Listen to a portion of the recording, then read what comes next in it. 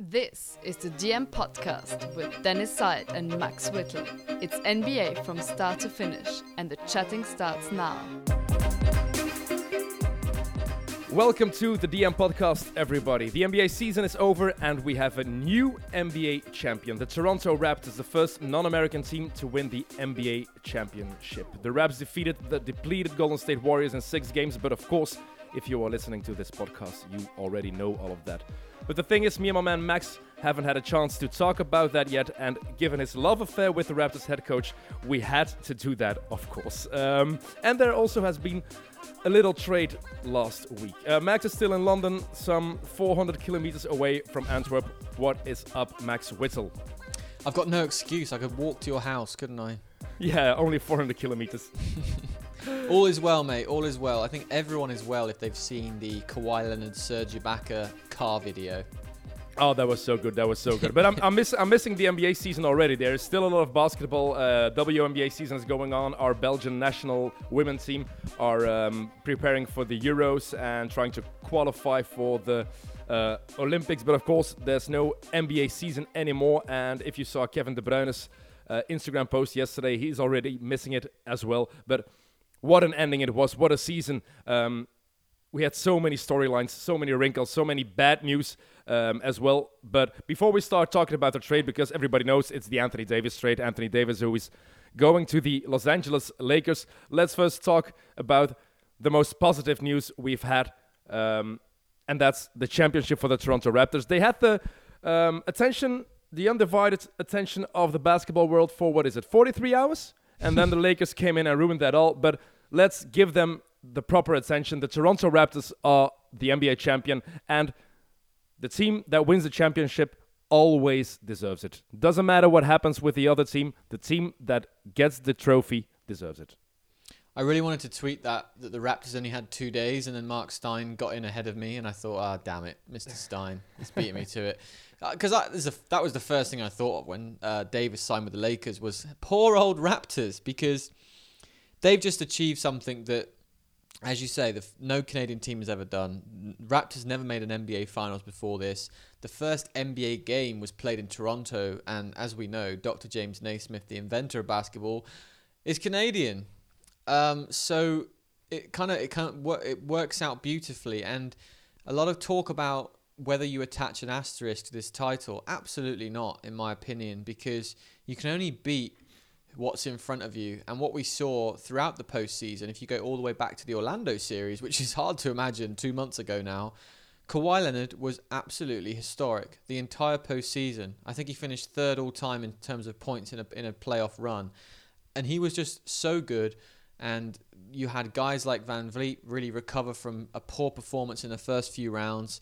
They just had a better team. I think that's what I want to say is, for all Golden State superstars, and they did have injuries, and yes, I do think they would have beaten the Raptors with Durant and Klay Thompson fully healthy. The Raptors were set up to beat them because they had a better team. Mm-hmm. All the way down to the bottom. And it's not that big of a surprise. We talked about it before the playoffs started, and I told you that I thought that this Raptors team was best suited to make it hard for the Warriors. That was, of course, before we knew that Durant had the injury. That was before the Klay Thompson injury, of course, because it happened in Game 6. But if people talk about it's not fair, you have to put an asterisk behind it, you can put an asterisk behind a lot of championships. The first one that the Warriors won. Yeah. You had no Kyrie Irving and no Kevin Love. You had Kyrie Irving until overtime of Game 1. You can go back in 1999. I know it's a long time ago, but Patrick Ewing wasn't playing in the NBA Finals against the San Antonio Spurs. In 88, it was Isaiah Thomas who had the ankle injury. In 89, I think the Magic had the Lakers had 3 injuries, and it was almost Magic Johnson on his own. So you can... The Bulls' first title, Magic Johnson was injured. When you win a title, you don't put an asterisk next to it. Magic played, of course, but you have a lot of championships where some important guys are not playing at all. That's what happened this year, and hey, that's part of sports. It's just a part of it, and we don't like it. I think everybody who loves sports hates injuries, and I never want to see injuries to 2 of the best players in the world, especially when it has ramifications for the next season. But that's just how it goes. It's like that in every sport, and it's sad to see, but the human body is not invincible, and we saw that. But the the thing is, the Toronto Raptors won the series, and they won 3 games in Oracle. They won 3 road games in the NBA Finals against a team that's known for being a great team at home and against a great home crowd as well. You felt that especially in Game 6, because in Games 3 and 4, I don't know who was there. Maybe we're only bandwagon supporters, but it was a different vibe in Games 3 and 4 if you compare that to Game 6. But the last game, it was Oracle as Oracle used to be. And be honest, the Warriors almost won Game 6. I don't believe they would have had a chance in Game 7 if there was one without Klay Thompson and Kevin Durant, of course. But it was a great game to see. I stayed up all night to watch the game because I came home at 3 o'clock in the morning from the last game in the Belgian competition. Yeah, it was a clincher day for you, mate. It was a clincher in Ostende. So I did that game and stayed there for some drinks and then got home. And yeah, Isn't that poetical that you was were perfect. at Ostende, which Nick Nurse was coach of Yes. Ostende. Look at that symmetry. It is. By the way, ESPN, did you see that? They made a track record of Nick Nurse's career. They just left it off. They had every British team on there, but they left off Ostende. Dude, all you need to do is read my story. I put Ostende I in know. there. I put them in there. Don't you worry. I hated the injuries. I was walking to work the next day and I left you a voice note. I said to you that was a Klay game. That was a classic Game 6 Klay game. When he pulled up above 3 defenders and drained a 3, I think it might have been his last points before the dunk that ended up being a torn ACL before the free throws. That was the bucket. I thought, wow. I don't even think they need Steph to be Steph tonight. Klay's going to... At that point, they'd gone up 4 or 5 points when he went down. And Steph, the way Steph reacted was kind of how everyone reacted if you're a neutral. Went to the other side of the court, squatted down, and essentially had a look on his face to say, really? Again? I can't believe this. And you had Raptors players consoling him. I think Kyle Lowry went over there to pick him up. And that was the point. That was the key message for me. Danny Green went over to Klay Thompson when he walked out heroically to shoot those 2 free throws and just said, look, man, I didn't mean no harm there. He clearly just went up for the contest. Kyle Lowry picking Steph up. The Raptors, I don't think they were concerned that they'd have to win a championship with 2 superstars on the opposite team down, because you take a championship in any way you can. But they might have started to sense that this series become a little bit strange just because there were so many injuries. At the same time, when I'm watching that game, if they'd have won that with Klay staying in the game, I really could not have been confident telling you that Raptors were going to go home and win. Yeah, that's how good Klay was. Yeah, that's true. Klay was amazing. I think he would have scored 45 or 50 if he hadn't got injured. He was just knocking down every shot. And it took until, the last 2 minutes of the first quarter until Steph had his first field goal attempt, I think. Because they didn't need it until then. You had the crazy Kyle Lowry start, of course, which made it great for the Raptors to begin that way. And then Klay just took over on his own, and Klay was having it was Game 6 Klay, like we're used to, actually. He's there when it matters most, on the important moments. In the important moments in the playoffs, it's always Klay Thompson who steps up. And the reaction of Stephen Curry, you can understand that. It's frustrating for him and for the team, but of course, him and Klay Thompson are good friends. They've played together since, 2011, I think Klay was drafted? I think 2011 he was drafted. And the Kyle Lowry and Danny Green, they, of course, you never want to see anybody injured. Not even in the finals on the other team. You never want to see a game. I wanted to see a Game 7. I wanted to see, even if the Warriors had to go down completely, really hurt, I wanted to see what Steph could do if it was literally him against the Raptors. But I don't want to veer away from the Raptors here. Yes, thank you. I want to steal one of my overtime questions for you right now, actually. Have a think about it. I know you can't pause for too long because it's a podcast, but who was more important for the Raptors over the course of 6 games, Siakam or Van Vliet, in your opinion? Van Vliet. Siakam was important, of course. Especially, he was great in Game 1. He was good in Game 6. But Van Vliet gave them something extra on the offensive end. I don't know what his kid did with him, by the way. But his stats since his son was born are just off the charts. What is it? I've got it here. 9 games since his son was born, 14.7 points a game, 51% from the field, 53% from 3. Before that, 4 points per game, 26% from the field, and 20% from 3 in the playoffs. But Van Vliet was important. He had no fear in offense. He had confidence in his shot. He was aggressive. And don't forget what he did in defense. I don't think Stephen Curry has had that many problems against a point guard in defense in the last 5 seasons. Van Vliet just made it so hard on Stephen Curry, and he made him work even harder than he already has to work sometimes to get open. So I think Van Vliet was instrumental for that team, actually. And also, if Van Vliet hit a shot, because they were kind of expecting that from Siakam, because Siakam had an important role during the entire season. He's going to be the most improved player. He was important. He was instrumental for that team. And Van Vliet was important as well, but he didn't have the role that Siakam had. And every time Siakam hit a good shot, hit a big shot, you felt that it did something with the morale of the team. It did something for the Raptors that gave them an extra lift, an extra boost. That was my sentiment, at least. Yeah, and Siakam was the guy who made the floater, the final 2 points that really sealed the game. Bad defense by Draymond on that play.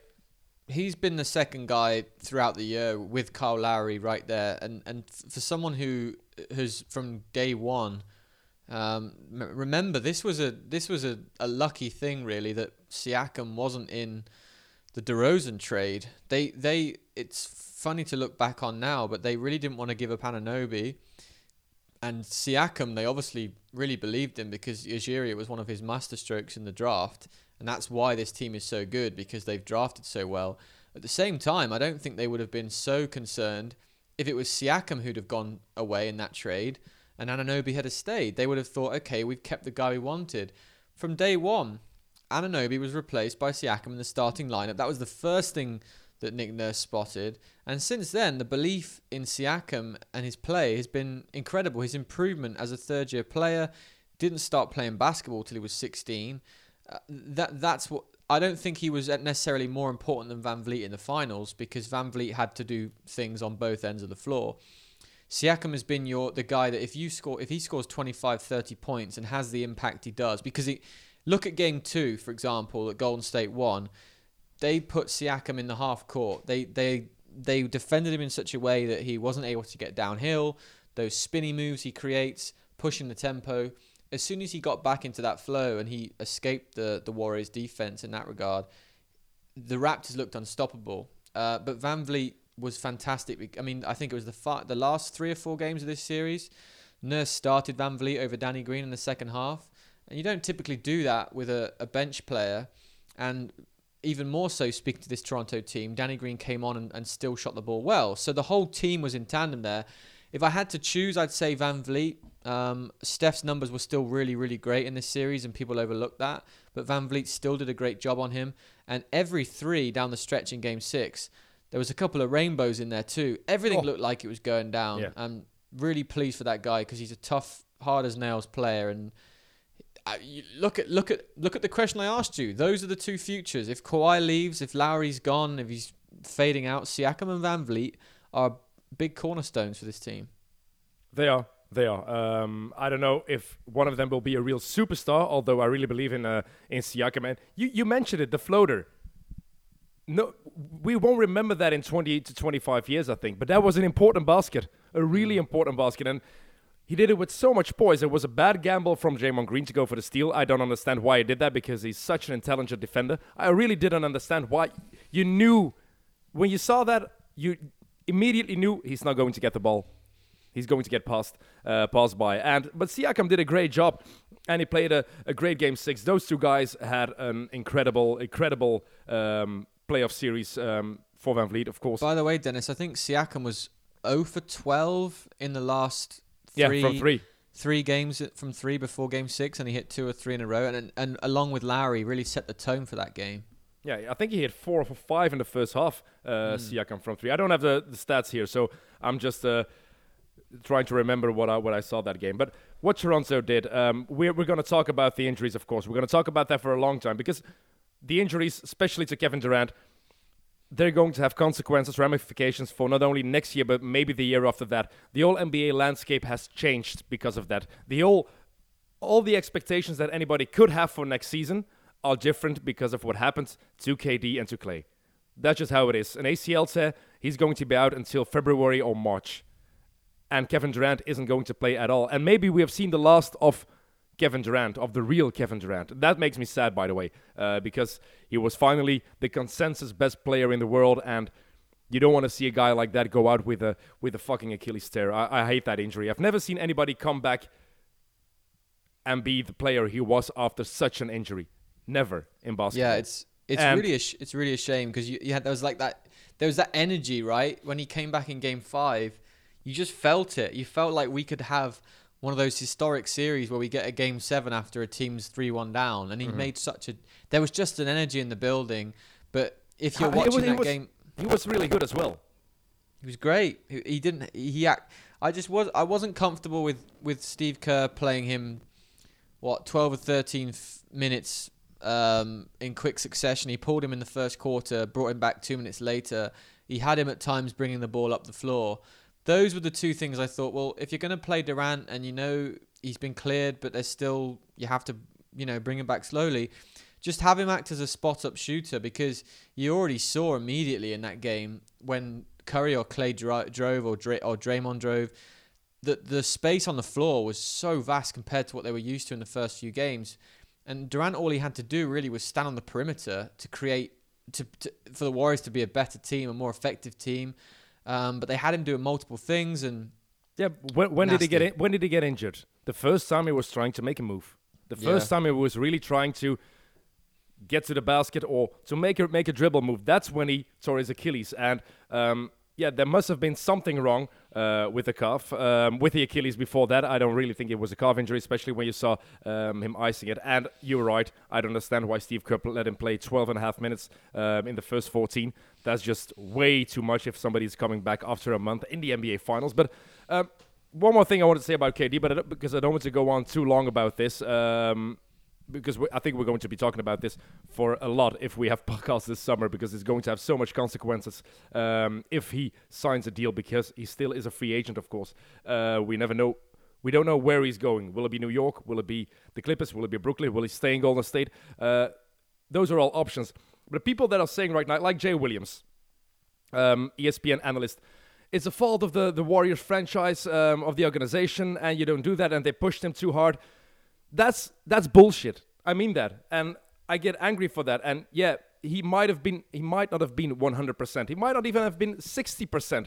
But if you're a baller, if you're a hooper, if you're a guy who wants to win, you're going out there. And I think everybody would have stepped onto the floor if you were KD. If you looked at how he moved before the game, if you looked at how he moved in the 12 minutes he played.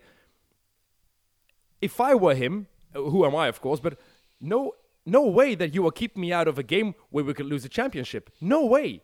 But everybody says, what if they were up 3-1? Yeah, but that's a different situation. And different situations, you can't compare that. That's just totally different. The situation predicates the decision. I would just say that I don't think Durant made this decision. I don't believe that the Warriors would have played Durant if they were up 3-1, put it that way. And I do believe that injuries are in some way or a big way dictated by circumstance and situation.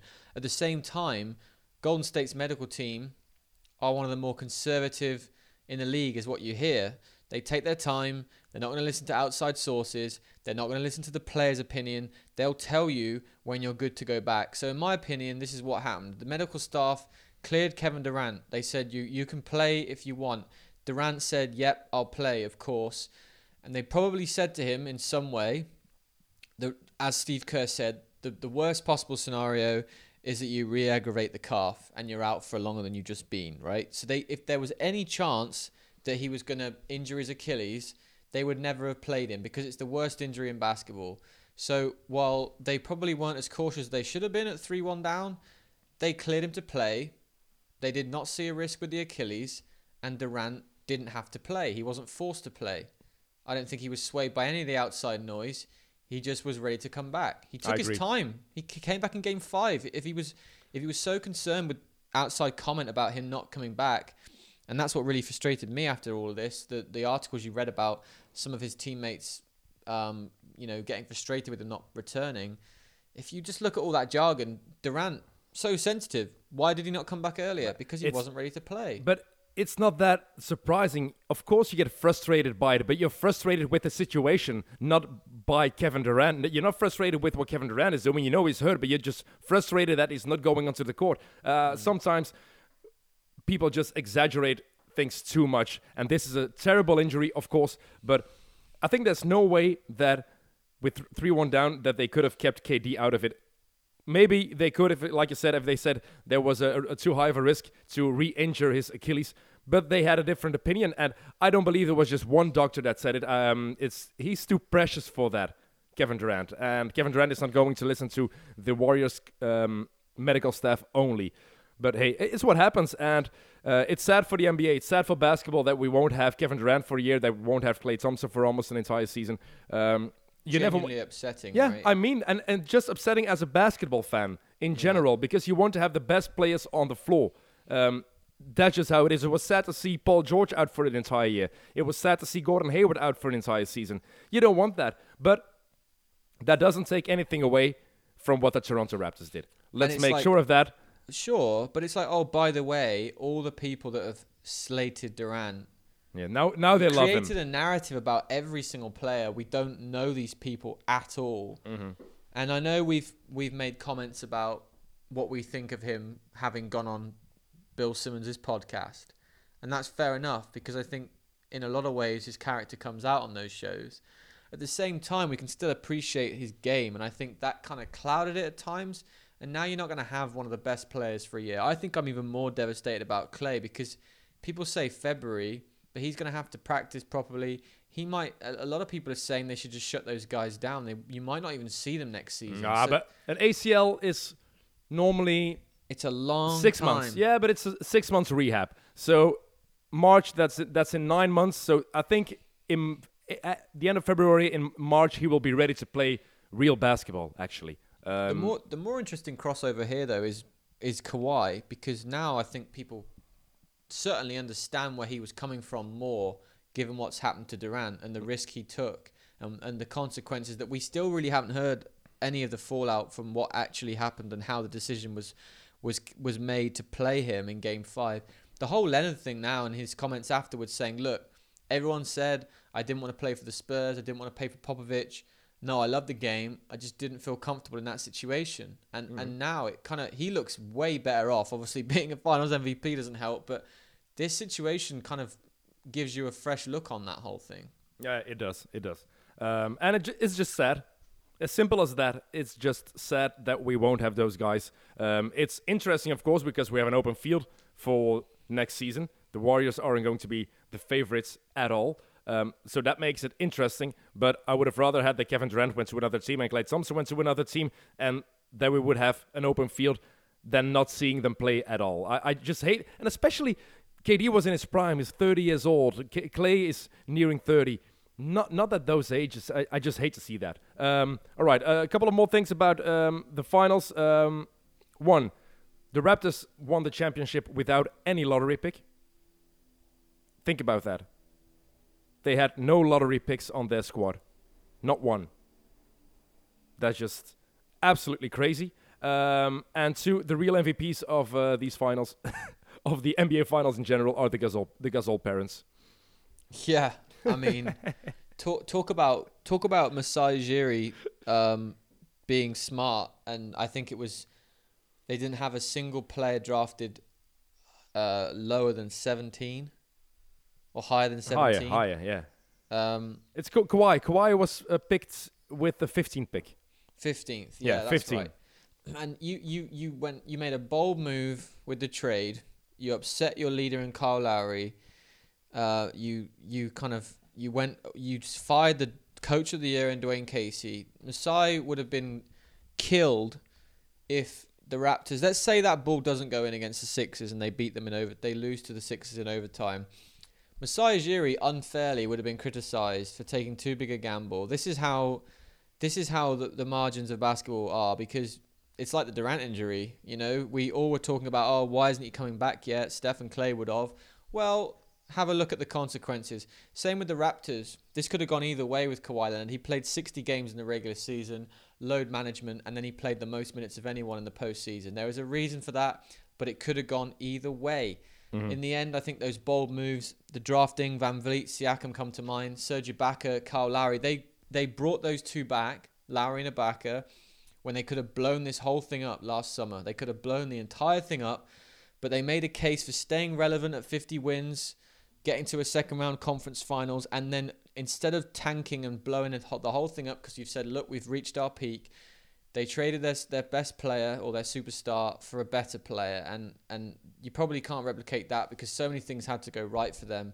But in the end, Ujiri's boldness paid off. And yes, well done, Mr. and Mrs. Gasol, because that's pretty cool. And Kyle Lowry, I agree with Jalen Rose. Kyle Lowry has to apologize to Masai Ujiri. I mean that. Yeah. I really mean that because he was being too sensitive. Being an NBA player, yeah, it's his best friend. But if I'm playing basketball with my best friend and he gets traded, and I see that a better playing is coming our way with another better asset to win a championship, I'm not going to be mad. You know what the deal is. Yes, he promised DeRozan that he wouldn't trade him. That was the only mistake that Masai Ujiri did. That he promised DeMar DeRozan that he would not trade him. But that's it. And now Masai Ujiri deserves a statue outside of. It's going to be Air Canada Center forever. What is it? Nova Scotia? I don't know what it's called right now. Scotia Bank. Air Canada Center was so much better. So much better. But I think Lowry really has to apologize to Ujiri if that hasn't happened already. Because if you saw them together after winning the championship, they looked okay, actually. Okay, to wrap the finals up, I'm going to give you 60 seconds to talk about your crush, to talk about your man crush, Nick Nurse. Hey, Nick. What up, Nick? Well, funny you should say that. I've been informed that he's going to read the article I wrote about him. I hope he bloody does. I just think it's really cool. Like you see that video of him when they landed in Toronto and he high-fived all the fans. That's the person Nick Nurse is. I mean, this guy, he's friendly. He's great with his time. He's friendly. He's just a down-to-earth guy. And I've been reading Eric Kareen a lot this year, The Athletic, and the stories about how he coaches are great. And Nick, I think, shouted at his players 2 or 3 times this season. One of them was after the first game loss against the Magic. He picks his spots.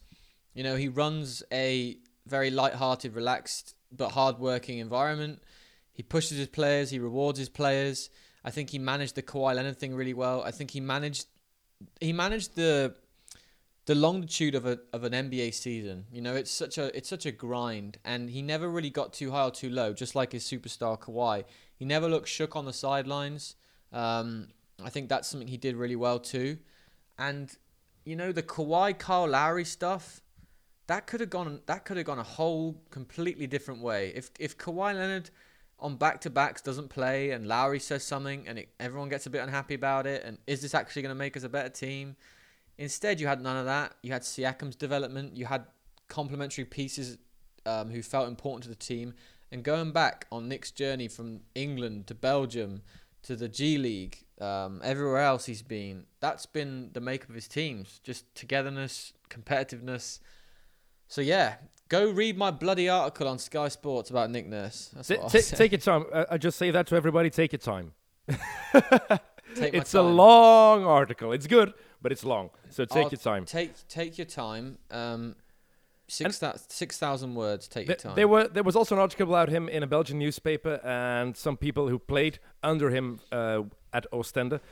They said that the NBA is a perfect circus for Nick, and I thought that was a little bit insulting for him. Because then you underestimate how good of a coach he really is. And you could see that in what he did in this finals. What he did in this series. Not only in this series, but just to take the finals out of it. How we adapted. We were laughing in our last podcast when we talked about the Bucks and 1. I told you what's going to be next. A triangle and 2. And what happened? It happened. It happened, but it happened with a purpose. Oh, it was not a gimmick at all. It was absolutely what he showed the rest of the league how you can guard Steph Curry. Absolutely did. And I'll tell you another thing. People never heard of him before this season, right? A lot of people would have said that. But, you could just see the way he coached. And there's been so many articles about the toughest time the Raptors had in this postseason was when they went 2-1 down to Philly and they had to win. They were on the road, 2-1 down in the second round. If we go out in the second round, this has been a calamity. I think it was a risk-free move to get Kawhi, but at the same time, if they don't win with Kawhi, they ain't got a whole lot next season.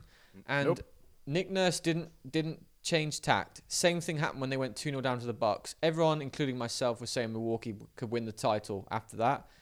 Then they pulled out an overtime victory in Game 3, blew them out in Game 4, and carried on until they won 4-2 in that series. They are a reflection of their coach. He always had a plan B and a plan C and a plan D. And that's what made him so strong. Really impressed by the way he coached the entire playoffs, actually. Really did a great job. By the way, right now, as we are speaking, the parade is going on. And Kawhi Leonard is smoking a cigar. And he is wearing a T-shirt that says, "Boardman gets paid." Kawhi, I love you. Kawhi is on a roll at the moment. I love him so much. He's so good. Oh, he's going to be even better next year. All right. NBA Finals are done. 2018-2019 season is over. The draft is on Thursday. The NBA Ridiculous Award Show is on Monday, hosted by Shaquille I Want All the Attention in the World O'Neal. But the thing that everybody is talking about is not the Toronto Raptors, not the injury of Klay Thompson or Kevin Durant. It's the Anthony Davis trade, because the fucking Lakers, they did it again. They have pulled it off. They've got the biggest name, one of the biggest names in the game, again, just like they did back in the day with Will Chamberlain, with Kareem Abdul-Jabbar, with Shaquille O'Neal, with, back in the day, Dwight Howard, because when he came to LA, he was still the 3-time Defensive Player of the Year. But right now, I think this is the biggest trade the NBA has seen since Kareem in '75.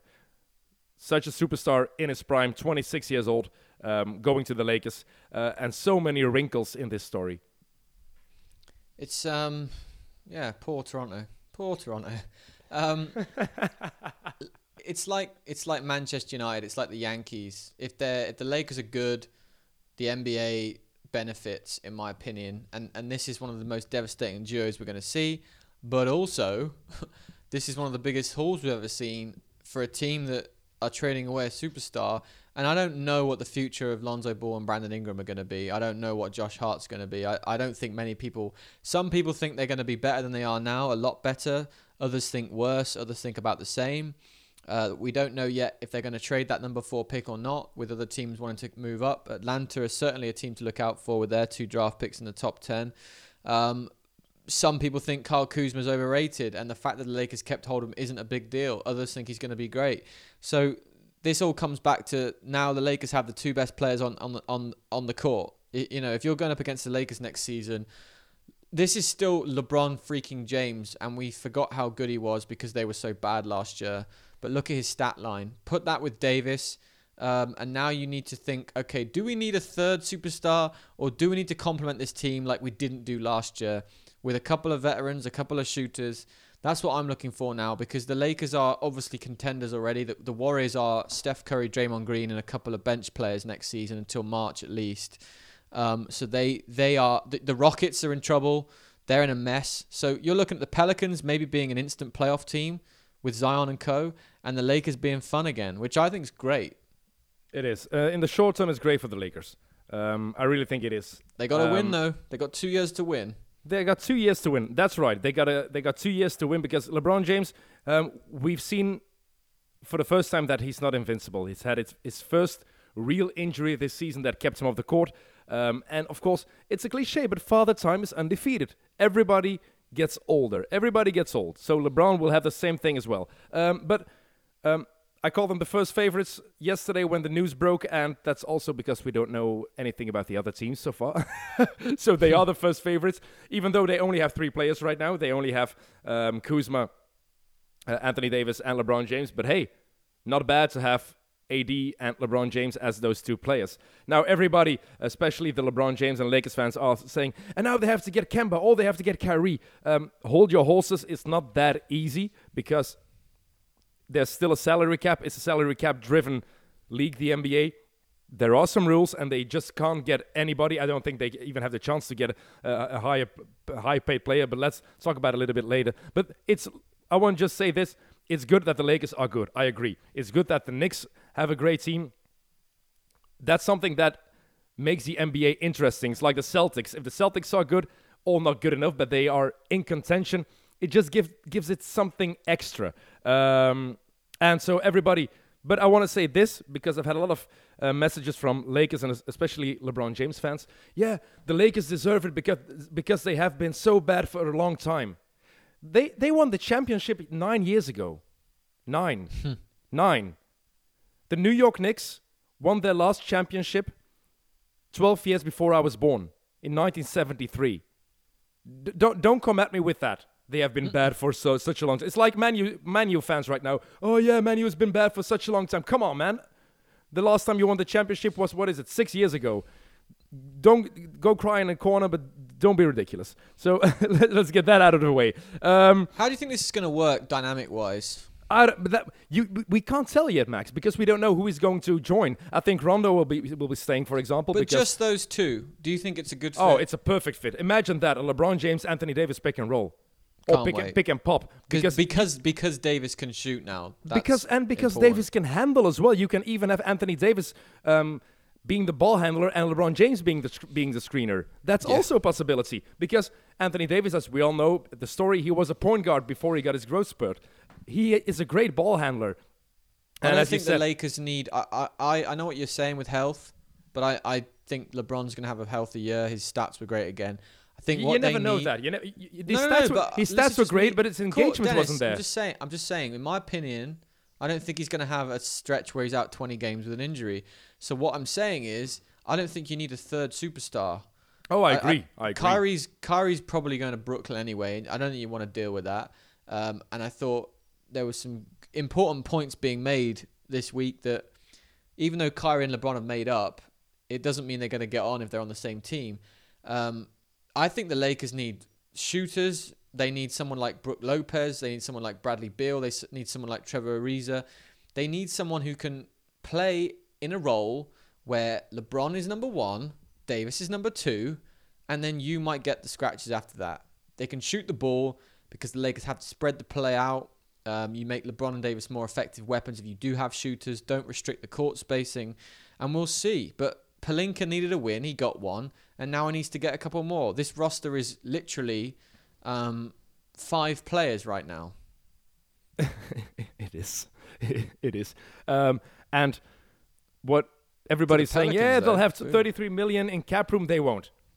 Anthony Davis won't waive his $4 million trade kicker to free up cap space. And what I've read... 23.7. Yeah, it's going to be something like that, 23, 24 million to fill it all up. You're not going to get a Kyrie Irving. Kyrie Irving is not going to just say, "Oh, great, all right, I'll ask $9 million less just for the team, or just to be able to play." Won't. No, he shouldn't. I don't think that will work. He would be frustrated again by playing with LeBron. The old frustrations that he had in Cleveland. No, the reasons. Does he want? He had his the own reasons team. why. I know, but the reasons why he left. Yeah, those things haven't changed. So the frustrations will be the same with Kyrie. As for New Orleans, they've got a boatload of young players and a boatload of draft picks, including going into the year where high school players will be eligible to come back in the league, we think. So David Griffin, considering that Boston were never going to give up Tatum, that Rich Paul said Davis won't re-sign in Boston, the Knicks don't have any leverage now with Durant out. They didn't get Davis. They've got the number 3 pick. They've got a crappy team. David Griffin just traded away a guy whose contract runs down at the end of the season. And basically, they only had one suitor, and they absolutely fleeced the Lakers. So this is a great deal for New Orleans as well. Don't forget that. I think it's an even better deal for New Orleans than it is for the Lakers. But David Griffin, now that I think about it, it's actually funny. He gave LeBron his championship team in 2016, and he may have done it again. let's just not get too high on Lonzo and Brandon Ingram just because they've gone. No. It's not because of that. I'm also talking about the draft picks. Just generally, I'm saying. But people on paper, this looks great. Mm. But how many times did we say that Ball and Ingram and Hart are fine, but they're not great? I only believe in Ball from those 3 guys. I'm still a Lonzo Ball believer. I think he can be a transitional point guard. He can be a really, really, really good point guard, an all-star. I don't believe in Brandon Ingram, and I'm still little bit scared about his health, what's happening with the blood clots. That's why if I was New Orleans, if I was the Pelicans, I would have wanted Kuzma as well, especially with his health. Of course, they've got all the draft picks right now, so that's good. Because maybe it's important that we mention the exact draft for people that don't know what was all included. Let me get it here. I've got it listed. So the Lakers will get Anthony Davis. That's easy. The Pelicans get the number 4 pick in this year's draft. They get a top 8 protected in 2021, which becomes an unprotected in 2022, which is a double draft. Interesting, because from that year on, the NBA can draft high school players again. So you have 2 classes. They have an unprotected pick swap in 23, an unprotected first in 24, and an unprotected swap in 25 as well. And then, of course, they've got Hart, Ingram, and Ball. Wow. That's a great haul for Griffin and the Pelicans. It's a great haul if they draft well and if these players develop as they may. So we'll see. I've got a fun theory about that, by the way. How this draft in 5 years' time could even be even more entertaining. Imagine the Lakers being good the first couple of years, but then falling back. You have some Anthony Davis injuries, because we all know that he has been a little bit injury prone. You never know what happens, but especially with the new draft odds, that the Pelicans get a high draft pick. And they draft LeBron James Jr. Oh. Imagine that. Imagine that. Imagine that. Or imagine the Lakers, Davis and LeBron both get injured this season and they draft LeBron's son. No, but LeBron James Jr. will be in 2022 in the double draft. So that's when normally the Pelicans would get the Lakers pick as well. That could be fun, right? That could be so cool. But I think it's a great deal for the Pelicans, because I think there has never been a superstar trade where the team that traded the star got so much in return, so many options. The 4 picks, that's a lot. I think it's worth it. It's Anthony Davis. He's 26 in his prime. Oh, he's really good. He's a top 5 player. So I totally understand that. I support it as well. But it could be, I'm not saying it will be, but it could be disastrous for the Lakers as well. It could be. Of course, they're the clear-cut favorites right now, but they have LeBron, 17th season, and coming off his first real injury. AD can be a little bit injury-prone. If one of those two... Clear-cut favorites? Really? Right now, because we don't know anything about the rest. Well, everyone in the league. Right now they are, because we don't know what Kawhi's going to do. We don't know anything. But... Toronto, in their current state, I think are better. Obviously, I think they're the favorites. You just don't know. But what I want to say is that the timing of the trade is going to be really important, because the Lakers are taking our money, of course. You just have to wonder when. And Zach Lowe wrote this. I'm just going to read this. If the deal closes on July the 6th, as the Pelicans seem to prefer, the Lakers will be stuck well short of max level space. If the Lakers can postpone closing until July 30th, at which point whoever they pick at number 4 on New Orleans' behalf will be trade eligible, the Lakers can maintain their current level of space, just about the max for a player carrying from 7 to 9 years of experience to use in the meantime. So that's important when the trade will happen, will be official. So there are a lot of interesting wrinkles, I think, to this story.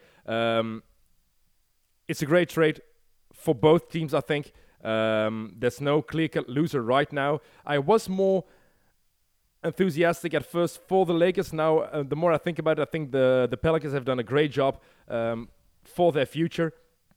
And I think the combination of Lonzo Ball and Zion Williamson will be really, really, really fun. I'm enthusiastic for the Lakers. I never understand I never quite get to grips with the potential of a franchise in New Orleans. I just don't know if those players or those draft picks become really good picks. How long is your championship window? I think the Lakers had to do this, and they got it done. They got a lot of work to do, but it's a fun start to the off season. It is, and I'm curious what's going to happen next. All right, let's wrap it up here. I've got only one question for you to end this NBA season. What do you think about Ostende winning for the 8th straight season? I think it's fantastic for the country, for basketball around the globe. I think more people should know about Ostende. They are the most successful basketball club in Belgium. and Nick Nurse used to coach them, so suck it. Oh, that's a great way to end. I used one of mine already, but the other one actually, it's no fucking shock here. Excuse my French. Another Nick Nurse related question. Should Nick Nurse coach Team Canada, in your opinion? Why not? I think he should go on holiday. The man, I don't think he wants a holiday. The man loves it. The man loves basketball. So yeah, that's why. I think why not? He just loves to coach basketball. He just loves to be with the basketball team. And the NBA off season, how you have 3 months, you can coach a Canadian team for a month. Like, yeah, just do it. And just do it. Become a Canadian citizen as well. Yeah, that's the next level for him. Take it all in. Take it all in. He's a proud Iowan. Do you call people from Iowa Iowans? I don't know. I'm going there in September, so I'll ask. You love it there, don't you? Oh, I love it so much over there. You actually should get in touch with the Raptors, because you could potentially go meet Nick, because he goes home over in September. He'll probably be there. Okay, I'm gonna try that. And I'll make a video and I'll try to explain your love for him and to see how he reacts to that. I'm sure he'll be very grateful. All right, Max, I had fun today. And let's talk when something else happens in the NBA, which is Thursday, because it's draft. Yeah, and good who luck. will be number one? Ooh. You'll know before I will, because you're staying awake. Yes, I am. I'm staying up. All right, Max, take care, mate. Take care. Good season. Bye, mate.